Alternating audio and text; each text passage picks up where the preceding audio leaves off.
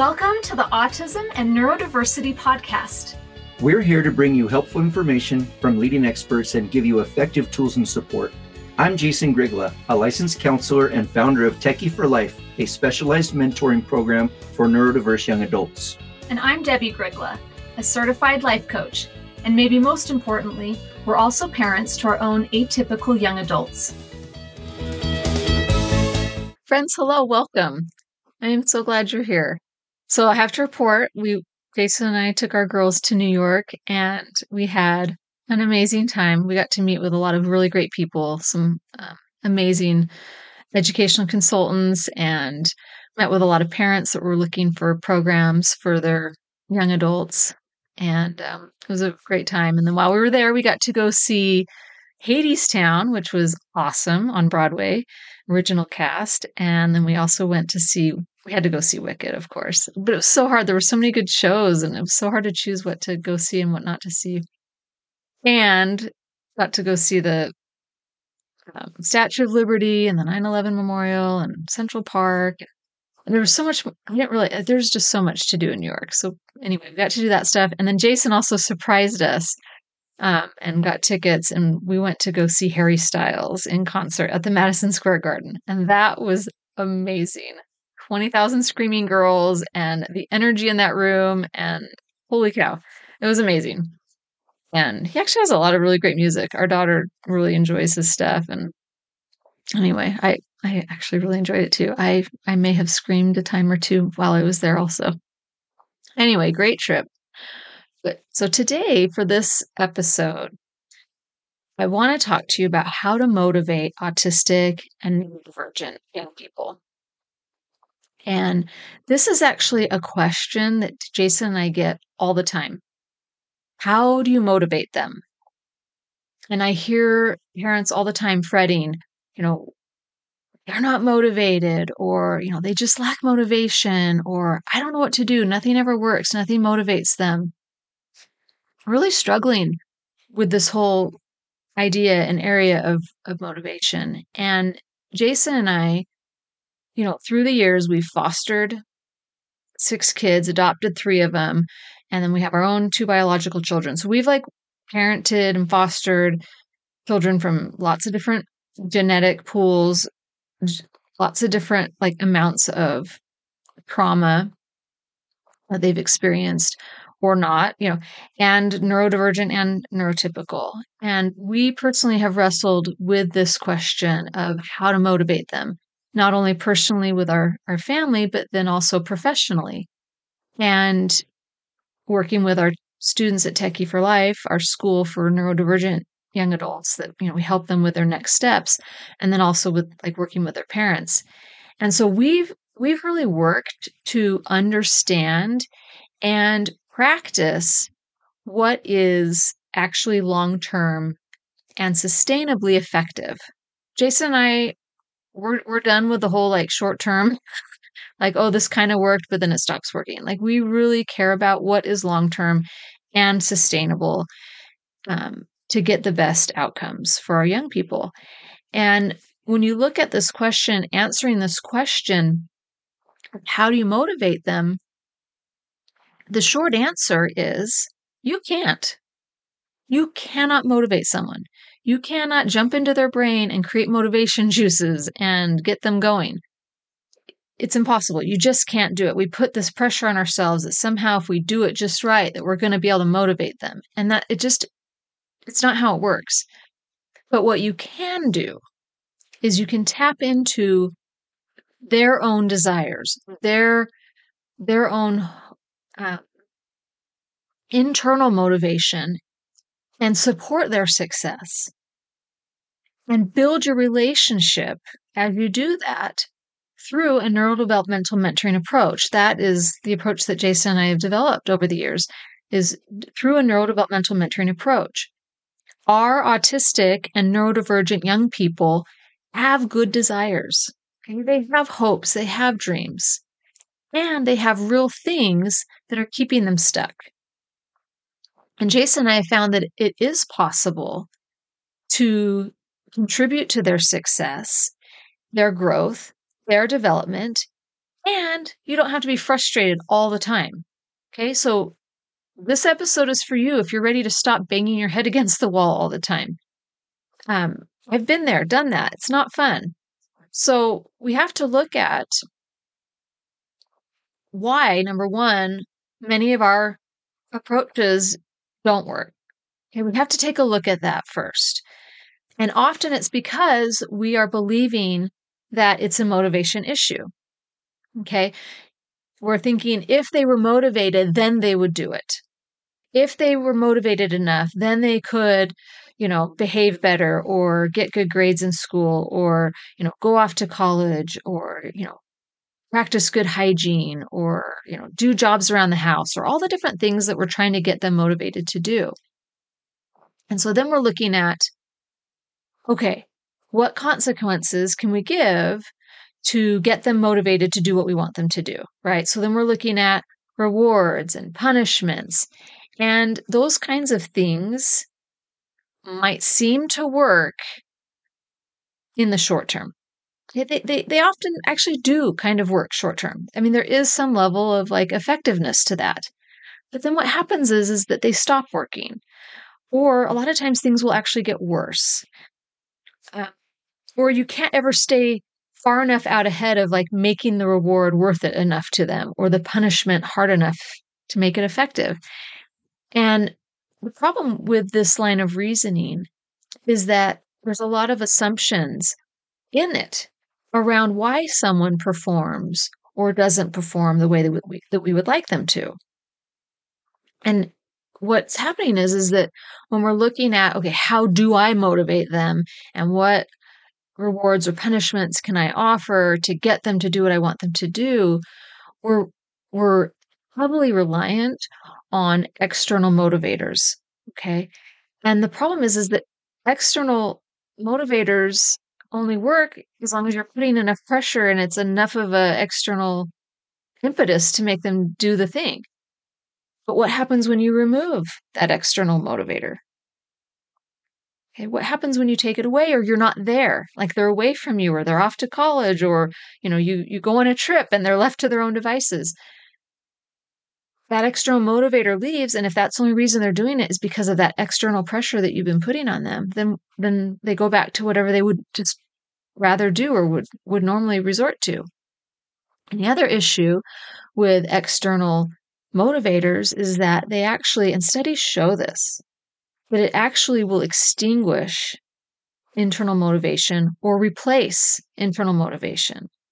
So, for example, kids that, love to do artwork, they've done studies, and I've mentioned this before on the podcast, but that they like to do art. And so they took a group that likes to do art and one that doesn't. They had the control group, and then they had the group that they're like, let's start paying them or giving them rewards, treats if they do artwork. And the more artwork they do, the more treats we give. And they saw a bump in like an increase in production level. And then over time, they actually found that the quality of the artwork went way down. And over time, kids stopped doing it. They didn't want to do any artwork at all, especially when like the motivator, when they removed that reward, they didn't want to do artwork. They lost their desire to do art and to be creative that way, because their internal motivation had been trumped by an external motivator. And the only reason they were doing it now wasn't for their love of doing the artwork, but it was to get that reward. So once the reward was gone, there was no point to do the artwork. That is so sad to me. And so there's that piece, right, of when we're heavily reliant on external motivators, what that actually is creating, what are we teaching? Or we're doing it for the external motivator. So a lot of us have assumptions about what actually motivates us short term and long term. So that's something we want to be looking at. And then what we really want as to be doing as parents and mentors is to tap into and support their short-term and their long-term internal motivations and support their growth and development over the long term. So you can actually do this through a neurodevelopmental mentoring approach that Jason and I teach that takes into account, one, their neurology, okay, how their brain works, what it needs, what its deficits are, strengths and weaknesses, how the brain develops, right? 2, development in general, like how does development occur? What is needed to support development? What does it look like when development's happening? And 3, a mentoring relationship, which provides safety and trust and connection and support. So, how do you actually do that? Number one, it's examining those old assumptions. So, one of the questions you want to be asking yourself is, why do you want to motivate them? And is this more about you, or is this more about them? Okay. Is it all about what you're wanting for them? Or are you looking at what do they want? Where are they at? Maturity wise, developmental wise, and their own personality and their own unique strengths and weaknesses and quirks. Like, why are we wanting to motivate them? And then you're looking at, like, is the approach you're taking working or not? Like, is it actually working? Because doubling down on what's not working is not an answer. And I used to think it was, oh, I just need to try it harder or a different angle. I need to give a better reward or a harder punishment. And I would keep trying these, putting more and more energy into approaches that just weren't even working. And then when you look at practicing and taking a neurodevelopmental mentoring approach, what you're looking at are 4 main things when you look at motivation. Number 1, their desire. What are their desires? What are their short-term desires? A lot of times the short-term desires are a very, very strong need for safety. They need to feel safe. Motivation will come when they feel safe. Okay. So they have a short-term brain needs safety. Okay. And then second, long-term, what are their long-term interests, desires, hopes, dreams, and really connecting to what that is. Number 2, you want to look at, and this is especially true for neurodivergence, true for neurotypical, but especially true for neurodivergence. You want to be looking at what is their mental, emotional, behavioral capacity. What are their stress levels? How much can they handle? What is their resilient level? What are they dealing with? What's going on for them? That is a huge, huge piece of why someone may look like they're not motivated. Or when they look like they're motivated. We have to look at and understand where they're at mentally, emotionally, behaviorally, their capacity, that their level of distress or well-being is going to be, it's always a huge factor in whether they are performing and functioning in life and whether they're looking motivated or not. 3, it doesn't matter how motivated you are. It doesn't matter how much you want something and desire something and how committed you are. You have to look at capability and disability. What are their capabilities? What are their disabilities? And being understanding of that, because there's a lot that goes into that. And if we're upset that they're not doing something, but there's an actual real capability issue, that they've got a real disability happening, and really a lot of the disability with someone that has a neurodivergent brain is oftentimes that part of the disability is their ability to manage their stress level, to be able to manage their fight, flight, freeze response. And so you've got to be looking at their actual capability, and how is their disability playing into how they're functioning and what they're doing. And then the fourth thing that we have to look at is what kind of resources do they have? What kind of resources are we offering? And what kind of supports do they need? And what kind of supports can we offer? So I might have desire, I might have the emotional, the mental, emotional, and behavioral capability to do something. Or capacity to do it. I might have the capability. But then if I don't have the resources and supports I need, I'm going to be at a loss. So there's a lot more that goes into play than just, are they motivated? Okay. Especially with our neurodivergent young people, we have to be looking at the whole picture. And if we're asking ourselves, why aren't they motivated? That's probably a really good cue to say, hey, I got to look at things from the bigger picture. What else is going on here? Because there are some real things that can get in the way of a kid being able to get forward momentum. And if it feels insurmountable, if it feels overwhelming, they're going to shut down, they're going to quit, and it's going to appear like they're not motivated when it's actually something very different. So how this looks when you take a look at the bigger picture and these 4 areas, let me give you an example. If you have an autistic or neurodivergent young man that, say, is bright and wants to go to college, but he seems really unmotivated. He stays up all night gaming. He can't get himself up in the morning. He eats terrible. He doesn't exercise. He has no friends. He can't hold a job. And he's just really comfortably miserable, as we like to call it. As Jason likes to say, comfortably miserable. If you were to look at that, you would look at desires. Okay, what are his short-term desires and needs? Does he have friends? Does he have his basic needs getting met? Does he have like a direction? And then long-term, what are his interests? What are his,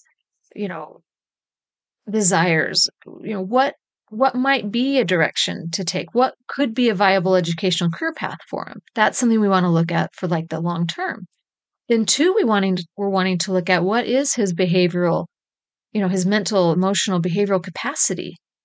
Is he really stressed and anxious? Does he have just no life, no peer connections? What's his resilience level? So that's a big factor in it. And then you're looking at capability. Like, what are his life experiences? What are his life skills? What has he practiced? What habits or skills or things has he developed? What is he lacking? There's a lot of like skill sets and experience that needs to happen for someone to be able to go to college and be successful. Being bright is helpful, but there's so many other pieces to being a successful college student that our neurodivergent young people like struggle with, and they struggle to develop those. And then you got to look at the 4th thing. Are we giving appropriate amounts? Meaning, are we giving too much or too little support and resources? Like if we're providing too much, we're doing it for them. They're not learning for themselves. But if we aren't giving enough, they don't have the opportunity to be able to take that next step. So that's how it looks when you're looking at what are their desires, short-term and long-term? What is their mental, emotional, behavioral capacity? What are their capabilities or disabilities? Looking at their life skills and life experience. And then 4, the appropriate amounts of support and resources. Are they receiving those? So that's what we're looking at. It's not just simply, are they motivated? And then, we try to, reward or punish them into being that college student that they and we are hoping that they can become. So when you look at those 4 things, you realize it takes connecting to them and their unique situation and having the kind of relationship where you can collaborate with them to be able to like work together to get what they need and give them the support they need to be able to actually move forward. But when we're looking at it through that, they're just not motivated, really passing judgment and to say, they're just not motivated. If they were motivated, they would do it, and we need to motivate them. Then that's when we start to get really desperate and stuck. We try to force, coerce. You fall into kind of manipulating, yelling, getting angry, all that kind of stuff, right? And we fall into that spin of worry, like, why isn't this working? And we're doing all the mental workload, and it's not getting us anywhere for like trying to get them motivated. When we're in that spin, it's just so exhausting and so frustrating, and it's no fun. So what Jason and I are offering is a complete shift to practice and invest in a neurodevelopmental mentoring approach, not a quick fix, okay, that's only temporary and gets temporary results, and then you're just more frustrated when it stops working than you were when you started. So what Jason and I teach and we advocate for is to practice an approach that takes into account neurology and the latest brain science and understanding the human brain and whether it's neurodivergent or neurotypical, understanding development and how how we develop, how the brain develops, what are the stages of development, what is needed to support development, and how it looks. And then utilizing the longest, most evidence-based intervention, which is a safe and trustworthy, like connected mentoring kind of relationship.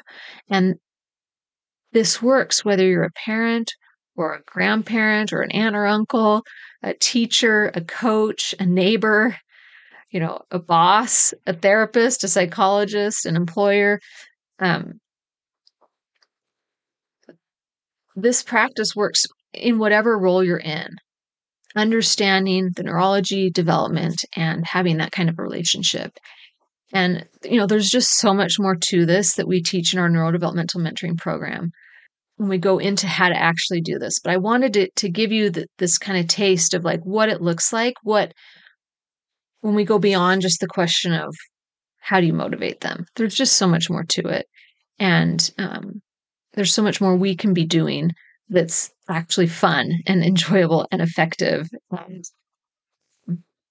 supportive. So if you could use more help and support in this area, I encourage you to get on our email list and learn about how to join our program. I hope you have an amazing week. Take care. Thanks for joining us on this episode of Autism and Neurodiversity with Jason and Debbie. If you want to learn more about our work, come visit us at jasondebbie.com. That's JASONDEBBIE.com.